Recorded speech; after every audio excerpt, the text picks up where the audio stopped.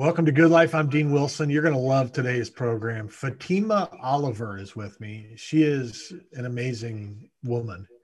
She's written a book called The Prescription is in the Dirt about her life. She has been through enormous suffering, tragedy, abuse, and difficulty, and she has really emerged on the other side with great freedom. And she's an amazing person. So you're going to love it. Fatima Oliver, The Good Life, is next.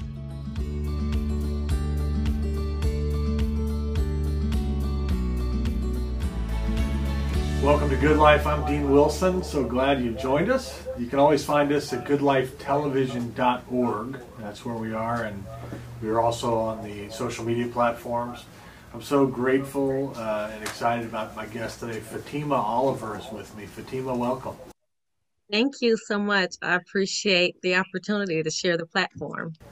Yeah, we're excited to have you, and your story is incredible, and I want to just have you tell it. Is this kind of the main part of this time, because it's an amazing story.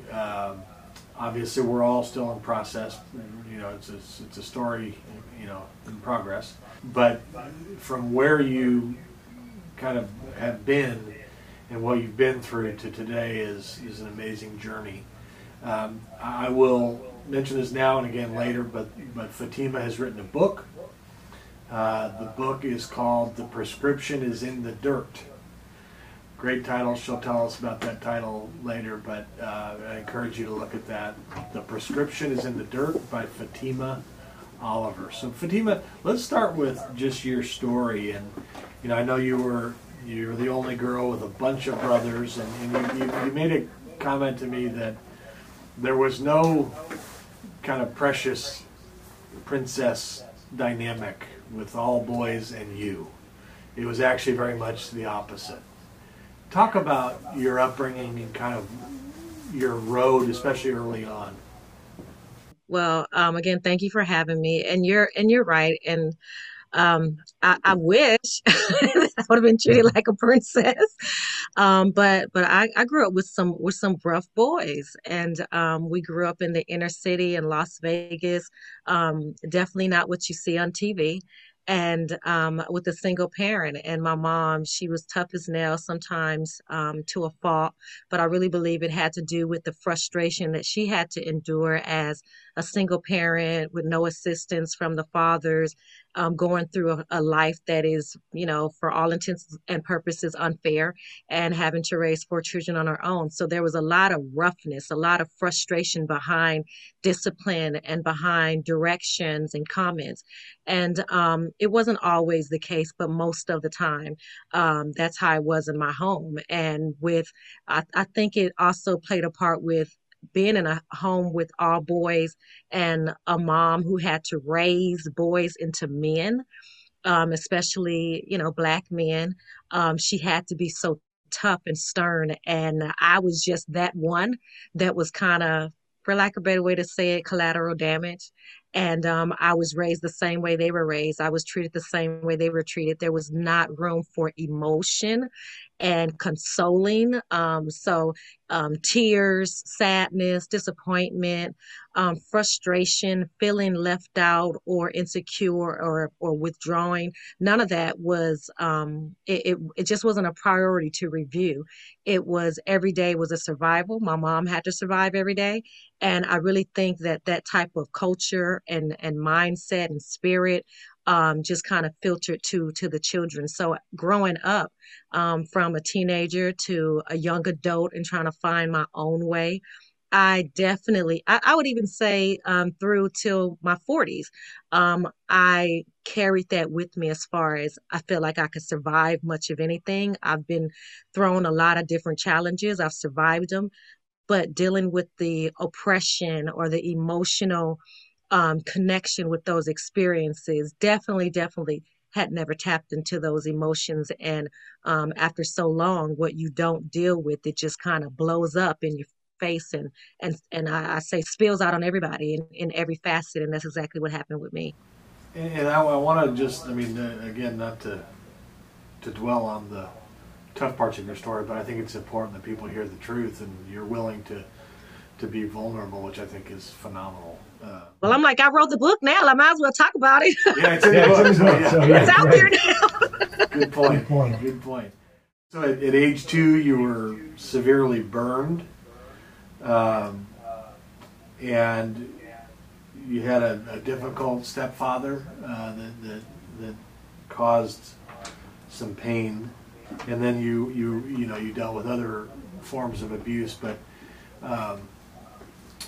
talk a little bit about from there to the point of losing your own child. You've been through the experience of losing a child. So walk us through kind of just this journey, that kind of painful part of your story that was so difficult.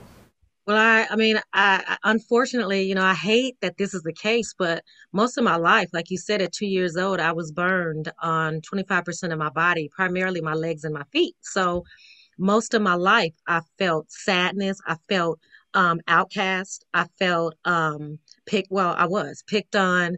And so there was just a lot of sadness around me. It just felt natural to feel that way. I didn't know another way to be.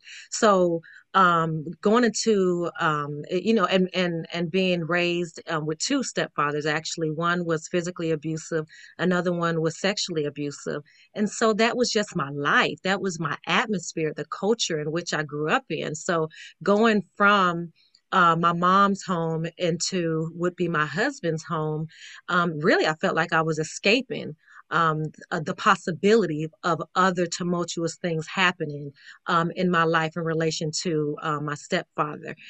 I didn't realize that I was running into something just as horrible. Later on, as you work through and you process things, you realize, hindsight is wonderful. Too bad it's not there when you need it, right? But so for me, it was one of those things that I later realized that the personality of my mother was pretty much what I married in my ex-husband. And so the mental torment and the antagonism and cruel words and mind games, manipulation, strong manipulation is the type of relationship I wound up in. And when I began to find my voice, the Bible says where the Spirit of the Lord is, there is freedom. Well, there is a cost for everything. And when I started to come out of my shell from harboring a lot of inside stuff and talking to myself internally, because I wasn't as much of a talker as I am now. So, for sure I wasn't. But when I started to find freedom in speaking up for myself is honestly when the physical abuse occurred. And so in that same marriage, I wound up pregnant. I stayed married. I was with this person for 12 years. He was basically my high school sweetheart, except for he wasn't in high school. And so I grew up.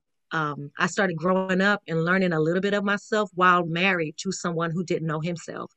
And so it was just another form of manipulation. And when I wouldn't comply, of physical abuse. I go into a lot of detail in the book of just the type of turmoil, but just the humiliation factor, breaking all of my items to the point where I didn't identify myself because I look around the room and there's nothing that I brought to the table because anytime he got angry, he would break my things and not his things. So just the mental games that eventually grew into the physical.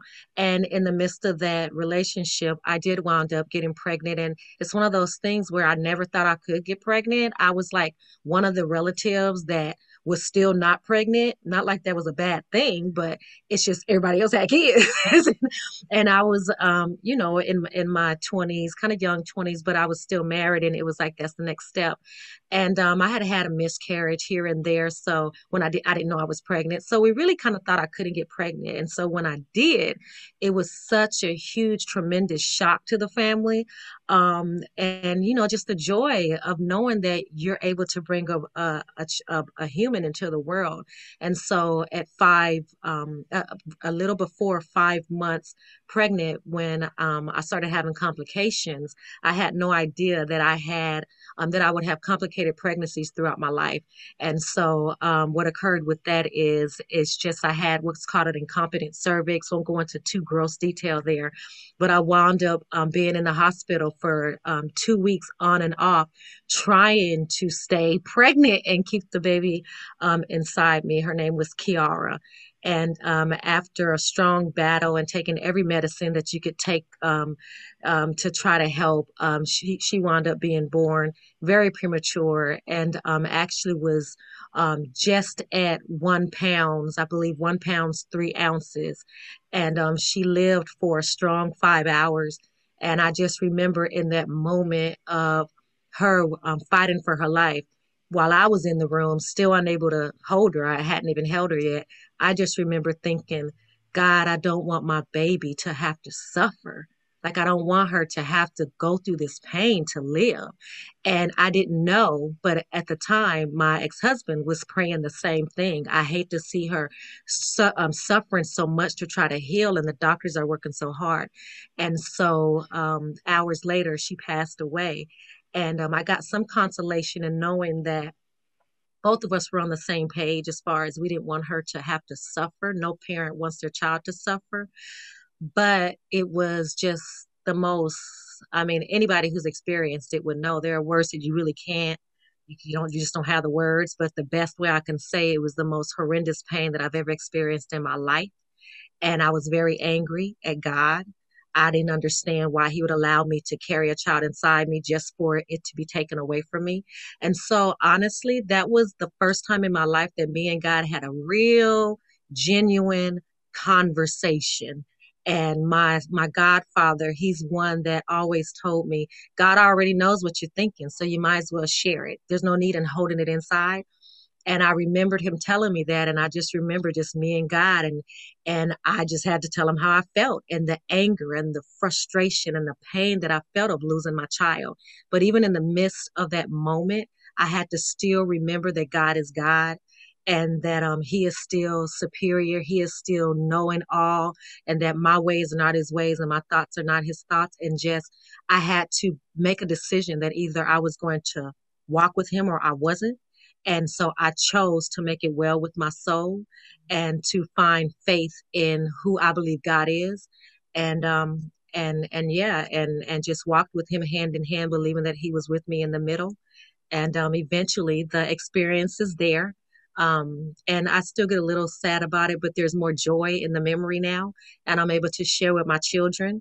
And we keep her spirit alive. And I even have a frame in my house with her pieces of her hair that the nurses framed, and her fingerprints and her handprints framed on my wall. And it goes to every home that I go. And my children know that she was their sister, and her name was Kiara. She was a person. She was a human. She was alive, and I'll forever love her.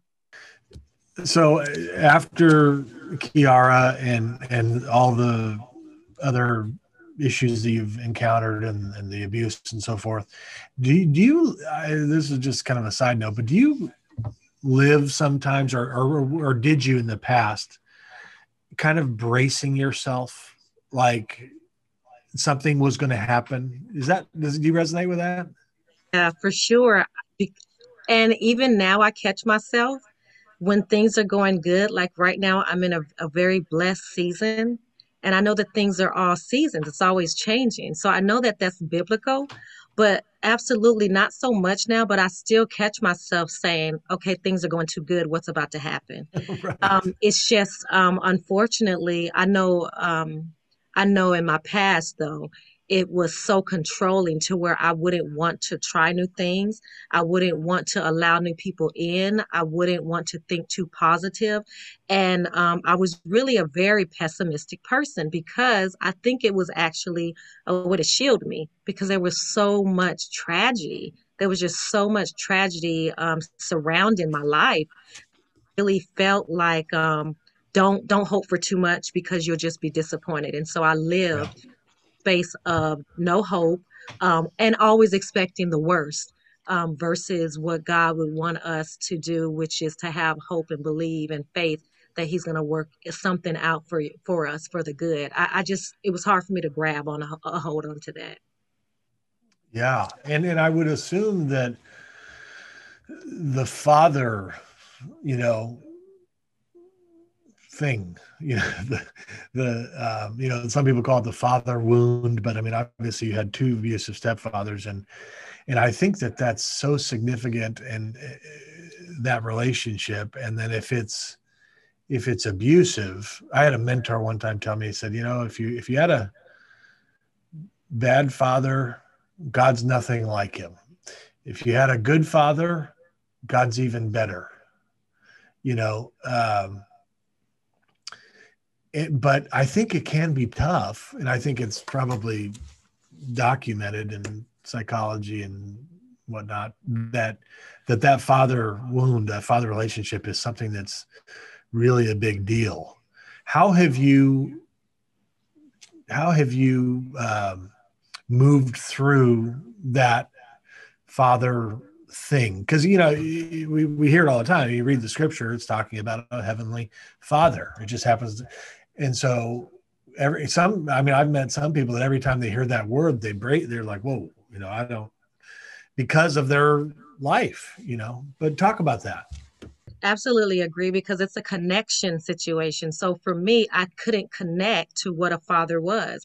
And I haven't shared it often because I felt like it sounded silly, but I didn't have my biological father in my life. The only identity that I had in regards to a father were people that had abused me. So when I would read the scriptures about how God was supposed to be my father on a great end, it was hard for me to connect to what that looks like. However, I will say, because my desperation for somebody to listen to me was so strong, my desperation to feel connected to somebody was so strong that I still had a relationship with God. So it didn't matter that I couldn't relate to the father part. I could relate to his comfort, and I could relate to really a bigness is his comfort, and just knowing that somehow, some way, he's keeping me safe and he's keeping my mind. And I think a lot of people take that for granted, peace of mind.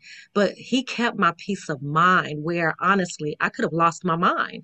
And so I could relate to that. So that was enough to carry me through other situations. But to your point, absolutely, it took a long time. And honestly, I would say, even to last year, when I first began a relationship again with my father, did I begin to understand how beautiful the relationship can be between God and myself, because the relationship was has been beautiful with my father. And that's a lot to say coming from where I've come from, and us come to, how we've come from together. But it's such a beautiful and awesome, and I get giddy like a little girl, and it's like, oh my God, my God, it's just so weird for me. It's just so weird. Yeah, that's a new space for me. But just knowing that, it helps me to relate better to, even that much more is God proud of me. Even that much more do I mean so much to him. And I don't know, I'm just in awe of that Yeah. moment in itself. How did you reconnect with your real father? Geez. So we me and my father, we had a relationship that was similar to, if you were in you worked with somebody, you saw them in the halls, and you kind of thought they was a decent person, but you didn't know them per se, and so you speak if you pass them in the halls at work. But then when you're out on a weekend and you see them, you say hi, but then after that you have nothing to talk about. Well, that's truly how our relationship was, in my view. And we lived in the same community. He wasn't living in another state. He was battling his own addictions, which kept him out of my life. At the time, I knew of that, but it did nothing to heal my wounds, and the ones that kept building because of his issues. And so after so long of trying back and forth, and it just falling, and me growing in bitterness, and it just falling, and people pushing me to have a relationship with him, and me trying for the sake of people, but I wasn't ready in my heart because I was angry angry and I didn't know how to communicate that anger. I didn't have the words to articulate it. So I would do behavioral stuff, and I didn't let him walk me down the aisle when I got married because that's what you get for not being in my life. So take that. Um, I went through many years of that, and to a point where really it was just Fatima, it's just best for him to not even be in my life. My kids thought he was dead, not because I told them, just because we never talked about him. So my son was like, I thought he was dead. And so I honestly, it was through a couple years ago where, or a year ago, where I really start to do a deep dive into me, into who I was, and into who God was trying to help me be. At the time, I thought that I was losing my mind, but I really look at it as it was a form of soul healing. God was trying to get my attention. And so, as I started peeling back those layers, which I talk about a lot in the book, but I started peeling back those layers, and I was able to stop looking at how what the things people have done to me, but also the parts that I played. And when I got to that place, is when I had to look at my relationship with my father. And so I actually, through some strategic steps, I was able to write down the specific things that had happened between me and him that had hurt me and that I felt had followed me through our relationship as far as damage and how I look at men. And I was able to determine, did I play a part or was this all his responsibility? And once I worked through that exercise, just me and the paper, then I reached out and I asked if he'd be willing to have a discussion. And it was the first time that we had talked in, shoot, almost four, I don't know, a lot of years. And so 15, 20 years. And he was at a place where he had already went through some accountability steps himself through the programs that he had been in. So he understood this step. So when we came together, he was in a position to hear me, not fight me, not fight my experience, but hear my experience. And so in that moment, we were both in a place where we were able to say, you know what? There could be a possibility that I may have misunderstood something and that he may have misunderstood something. We came to a place where we could be open minded. It didn't mean that his feelings wasn't hurt when he didn't walk me down the aisle. It didn't mean that my feelings wasn't hurt when he wasn't there when I graduated from high school. It just meant we're coming with a fresh perspective and we're going to talk. And so I was able to share those experiences, and at the end of it, really in the midst of that openness, I could feel God's presence in the room. And I feel like I saw a miracle before my eyes. And now because of that conversation, we talk almost every Sunday. We have a standing session where we come together on Zoom and we talk. And for the first time, he came in August to where I live. And we had our first dad and daughter date, which was like so weird Mm. for me because I never had that before. And I'm like in my 40s and I'm all giddy and nervous about having a date with my dad. And but really, I guess what I want to say is he didn't fight where I was at. And he didn't fight against my experiences. He just said, I have a reason why I made those decisions, but I can't change your experience because of those decisions. And we both were able to open up our hearts to forgiveness. Mm. Wow. Yeah. And you forgave each other. Is that? Gave each other. And it's a process though. But we also, for me, being the one that felt the most hurt, which he would attest to that, he would agree. I had to make sure that in the midst of approaching this relationship that I set boundaries and that I set expectations, not guarded boundaries. Like if you chew your gum wrong, that's it, the wall goes back up. No, but but being able to stand firm and say, if something hurts me, that I'm going to give him an opportunity to hear it and respect that he'll be able to handle it. So I'm going to come to the table as a grown up and have an adult conversation with my father. And he, in turn, is going to be open to receive what I share because I am an adult and I'm not a child and he can't talk to me like I'm a child. He missed those years. So we had to reinvent our relationship and Mm. we're constantly working on it. And we made a decision that it's up to both of us. It's not one sided. If I want the relationship, I got to work for it. If he wants the relationship, he has to work for it. And in that, we hold each other accountable.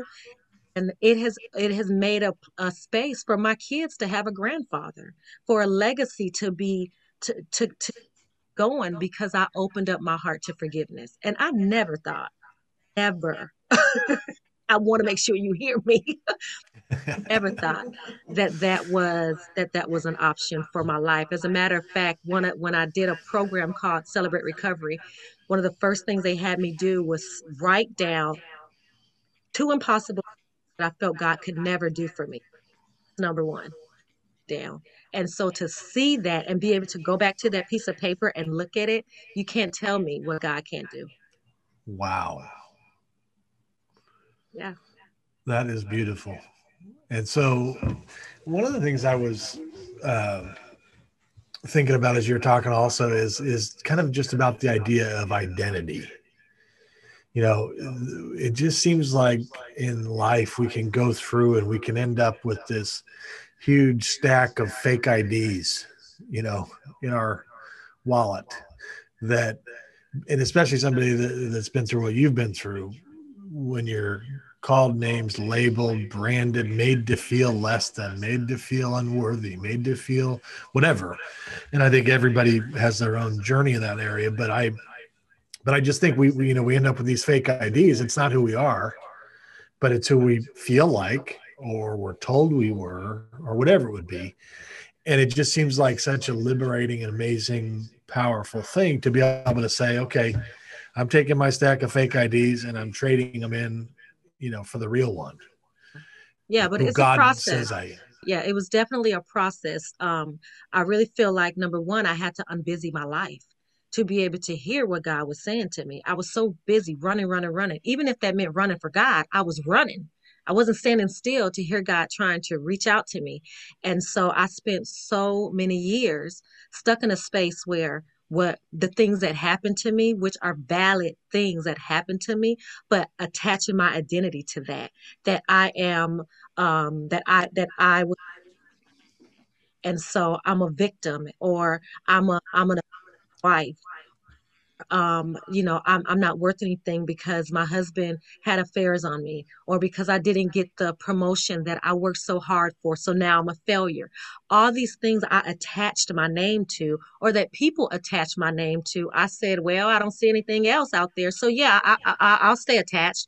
And so when God started getting my attention is when my life slowed down. I actually went through a relocation to another state, and it slowed my life down. And it appeared that I had everything financially that I wanted, everything that tangibly I should say that we view as success. I had those things. My family was happy. Everybody was happy except for me. And my life had slowed down, and I felt something's wrong with me. What is going on with me? And in that moment where I felt like I was losing my mind is when God got a hold of me, and he began to help me see who I really am. But in order to see that, I had to first get rid of all the stuff that people had said I was. And that took tough work. It took me having to peel back the layers, being willing to face the hard truth about my life, not about what people did to me. That stays. We already know that. But about when did I decide in my mind that this is what I was going to run with? We are all held accountable for which we understand. We are all given the ability to change our mind. So when did I accept it and say, okay, this is what it is? So I had the terms, or I say, me and God had a come to Jesus moment, and this is the things that He was showing to me. And so in that, I had this revelation, which is crazy because I should have known this my entire life. But my name means daughter of a prophet. The Islamic meaning of my name is daughter of a prophet. My mom, we're from Vegas, okay? We're from Vegas, and my mom saw a little girl, and she was a beautiful little girl when she had me. It was a beautiful little girl that was trying to peer into the room to see the babies that her sister had just had. And back in the day, they had the little windows, and so she couldn't see and she couldn't go in. So they kept picking her up and trying to let her see. My mama thought she was the most beautiful girl. So and our skin was the same tone. So she named me Fatima, and she had no idea. And years later, when people are messing up my name and I'm feeling like, God, I hate my name, a friend that we had who was Muslim told me what my name meant. In the Islamic culture, it means daughter of a prophet. And so at the time, I was a Buddhist. We were Buddhists. I grew up a Buddhist till I was 19 years old. And this Hmm. is So I felt good finally that I could say, well, you can talk about me, but my name means daughter of a prophet. So it's special. I got a title. I got something to say. But it wasn't until truly like maybe couple years ago when God was really starting to heal some things, started awesome miracles in my life, and being able to replay my life and what he has brought me out of, that I realized, you know what? I really am the daughter of a prophet, the most high prophet. Yes, I am. I'm God had already identified me.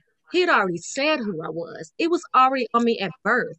I didn't accept it. And that is what my book talks about all the different identities that I had throughout my life that I latched onto. And it wasn't until I got to this place of freedom was I able to say, you know what?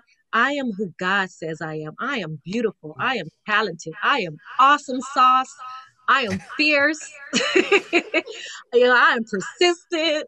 I'm a powerhouse. Yes, you are. I'm kind of awesome sauce myself. Yes, you are.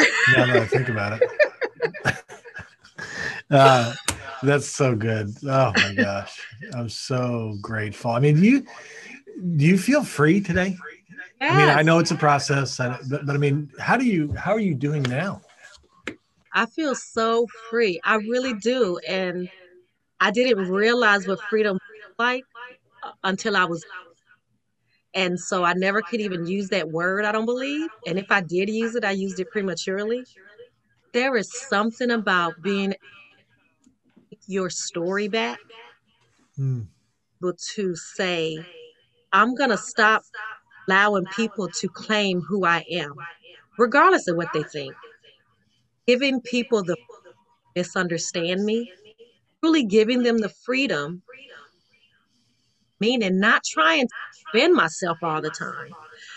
Writing this book definitely put me to where I had to recognize that there were going to be some people that were going to be mad at me, that I may hurt some people's feelings, that the things that I share specifically about my mother, decisions that she made, that there and people with in the generation of the silent generation, some things that are discussed. The fact that I'm talking about it so candidly in this book because that's my story. And in order for me to share my true story, I had to share that piece. But I had to come to terms and I wrestled with that. I say, like Isaac and the angel, I wrestled with the fact that I couldn't have it both ways, that I was going to follow what God is telling me to do and share my story in the way that He wants me to share it, or I'm going to stay loyal to the secrets. And we are as sick as our secrets. My therapist is the one that helped me get to that place. And she asked me, Fatima, which one would you regret not telling your story, or would you regret losing those people that are so dear to you? Which one would you regret most? And I had to sit there and be honest with myself. And that moment is when my freedom came, because I made a conscious decision that I would feel more regret not telling my story. And so when I wrote it and put it all out there, me and my kids were giddy, and my family supported me, and we screamed when we saw it on Facebook selling. And Donnie, I felt like I was on top of a building, like you see on TV, and the folk is on top of the building and they're screaming, "I'm free." Well, that's the feeling that I carry with me every day. And if it is for nothing more, I believe that writing this book was an extension of my therapy, but more than anything, it was an extension of my freedom. So beautiful. Wow. And I'm Dean, by the way. Donnie's standing behind the camera. No. Speaking of fake IDs. Dean, I'm sorry. Donnie should probably be hosting the program, if you want to know the truth. I'm sorry. No, that's right. Look, folks through the whole show are been like, and she got his name wrong, and she just talking. No, we keep it real here. So if people watching and they saw that you said the wrong name, then they're going to feel awkward until I address it. So Why did you tell me why did you write the book? I wrote it because I really felt like it was an extension of my freedom, and it was something that once God showed me that that's what I was supposed to do, that it just made all the sense in the world. But I've always loved writing. As a kid, I would write. It was actually a way for me to get those thoughts out because I didn't talk much. It's a surprise, I know. But I didn't talk much at all. I really internalized most of my life. And so even when I look back on my journals, I don't really like to read them because they're just filled with sadness. And it actually stopped me from writing after so long. And so during going through therapy and going through my Bible study program, Celebrate Recovery, they encouraged writing. You had to write to peel back the layers. And so I just started getting that love back. There's a step where at the end of this step study program of Celebrate Recovery, that it's a 9-month program. Once you go through it, they encourage you to write your story because you want to be able to recognize how far off you were when you started the program and where you are now. Progress over perfection. So I wrote it out. I wrote pretty much this story out, and I was given the opportunity to share it at other meetings, which was awesome in itself. But once I wrote it out and I read it, I said, that's a book. Oh my God, all this stuff. And it was a serendipitous moment. I love that word. My husband hates it. I love that word. It was a serendipitous moment for me, like a fortunate accident. I feel like I stumbled into God's gift for me. I stumbled into what He already had planned. I just had to make it to that place. He's the Alpha and Omega. And in this part of my life, this was that ending piece. But I was at the beginning and trudging through the beta testing process of finding my way and being tried and trying to figure out what was going on with me. I'm losing my mind. Lord, help me. Okay, I'm going to trust you. I'm going to have faith. I'm going to go through this program. I'm going to go to therapy. These people ain't going to get in my head. Okay, God, they need to get in my head. Just all of that stuff, right? Until I got to the end where He was like, it took you long enough. So, but honestly, I mean, I really think that it was just predestined for me to write it. And I really feel like it has helped me in every bit of way to get extra therapy by reliving those situations and even the emotional parts. There were some moments where I tussled at night after writing some chapters because I couldn't sleep. But it really helped me to process the emotional parts to my life. Beautiful. The book is The Prescription is in the Dirt. Can you tell us about the title real quick, since some people may be curious? So the title, The Prescription is in the Dirt. The dirt is honestly what we've been talking about. The dirt is taboo topic that people shy away from in the church, or that we shy away from in our family, when we say what happens in our home stays in our home, even when it's horribleness, and we don't allow for healing to begin in our home. It's the things that I've shared about my child and my burns and all the other host of things that we've tapped on. It's that was my dirt. Those were the things that were keeping me in bondage and from not getting freedom. And the thing about dirt is, if you're not careful, it will bury you and you will be a walking zombie, basically going throughout your life, not fulfilled, just dead on the inside from your family and friends and people that love you. But also, if you allow God to get in there and do the healing and turn and stir that dirt into soil, then just like the book cover where you see the plants growing up, something beautiful will be manifested. We just have to have the courage and the bravery to face our stuff. So great. The prescription is in the dirt. I encourage people to get it. We're getting it. We're in the process of getting it right now. And I'm really excited to read it. I got to tell you, the book's available paperback and ebook on Amazon.com. Isn't everything in the world available on Amazon.com? It appears so, but just in case people don't know. Yeah, we'll mention it. So that's where the book is. But you identified three, you call them the three key foundations about everyone needs a safe place to fall. A victim mentality must change to a victor mentality. And then the third one, it's okay to not be okay, but it's not okay to remain that way. I think all three of these are wonderful. But elaborate on one of them, or your thought on kind of how those crystallized in this process. Well, I think being a victim and changing your victim mindset to a victor mindset kind of coincides with the third one. Just being able to make up your mind that you're going to change the narrative of your story, and being able to say that just because these things happen to me, this is the way that I'm going to choose to live the rest of my life. We can't change what happened in the past. We can still respect those experiences. And I really think it's critical to work through that emotional process that's attached with those experiences. But after that, we got to make a decision on how we want our life to be. And in order to do that, we have to stop playing that swan song, and we have to make better decisions. So those kind of go together. But I think what's majorly critical is that I had like-minded people. My faith is important to me. I had people who believed the same and who were trying to heal their wounds and grow too, who were around me and who could support me and who could help me to find the help that I needed through therapy, and just having somebody to talk to.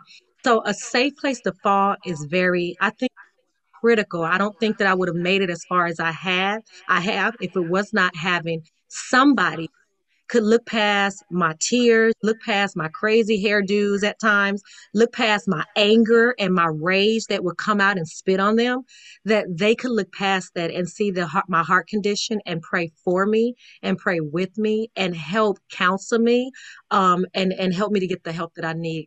Sometimes that's not your family.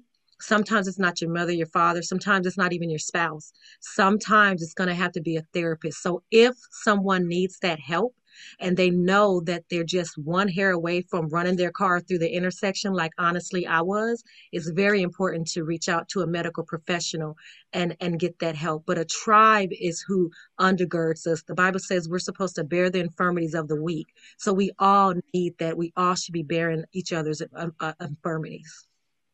Oh, so great.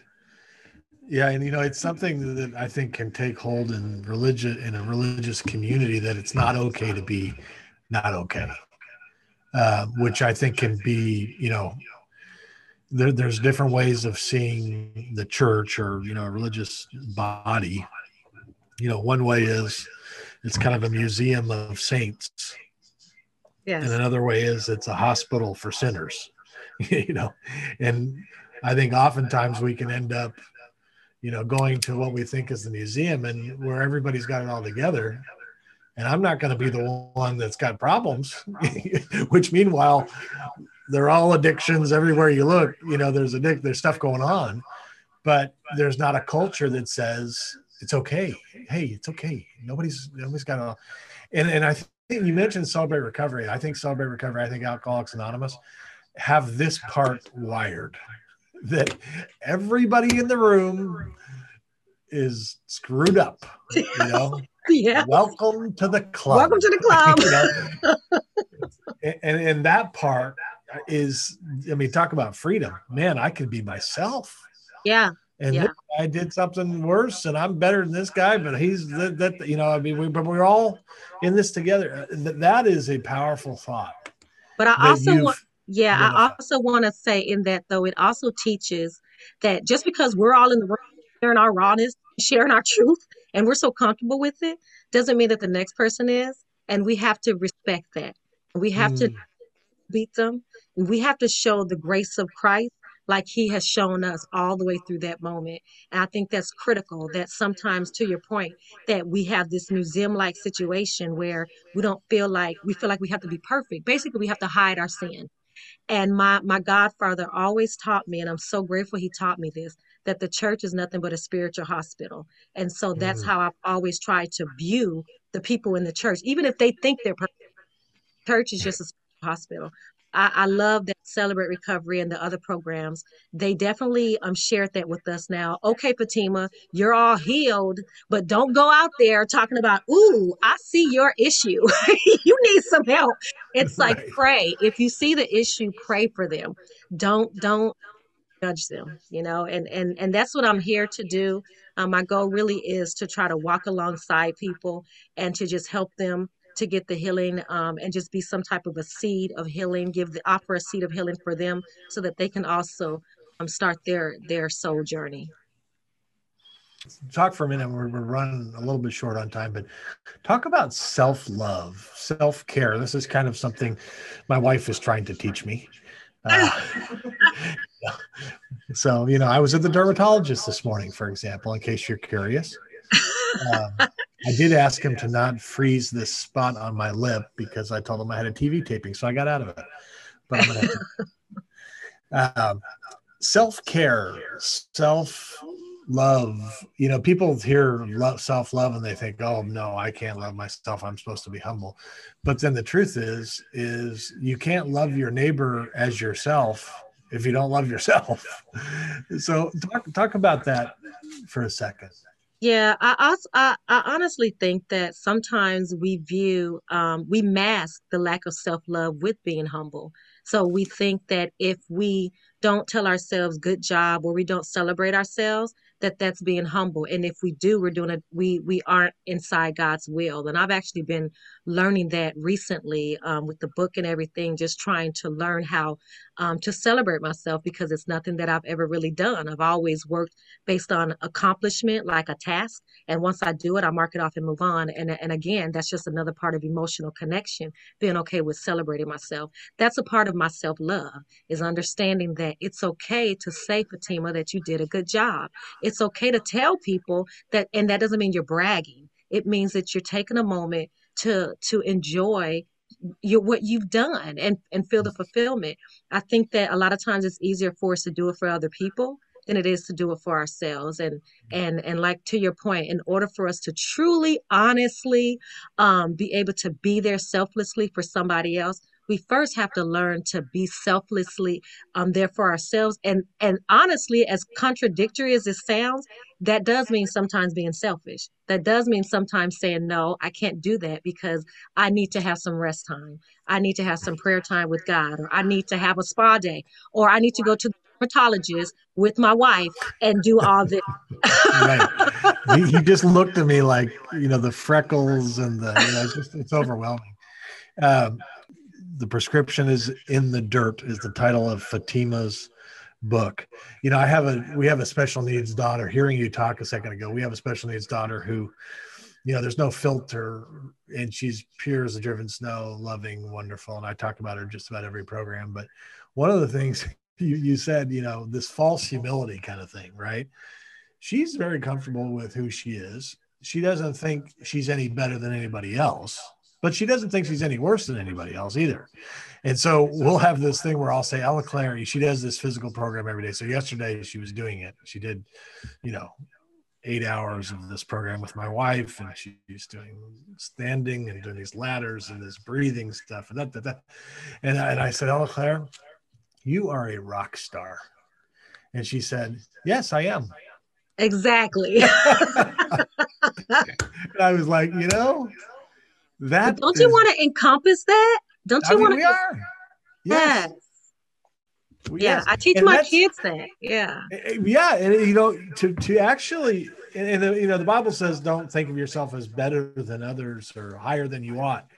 But man, who we are in with God in His perspective is unbelievable. And so be confident in that. We should be hanging our heads, Fatima. I mean, it's kind of exciting. I agree. Absolutely. We should be confident in what He does through us and be humble to know that it is Him doing it. So absolutely. Yes. Beautiful.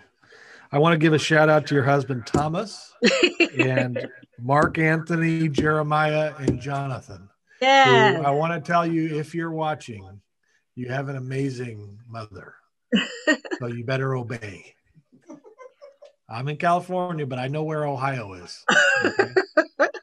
I appreciate that. Make sure to tell that to my husband too. Thomas, Hubby. You too. Thank you. And by the way, so I'm Donnie Wilson. I'm Dean Wilson. She is Fatima, daughter of the prophet. Yes. And a princess in every way. Thank you for coming on, Fatima. Thank you. I appreciate it, Dean. I really do. Thank you. God bless you guys. Thank you. We'll see you all next time.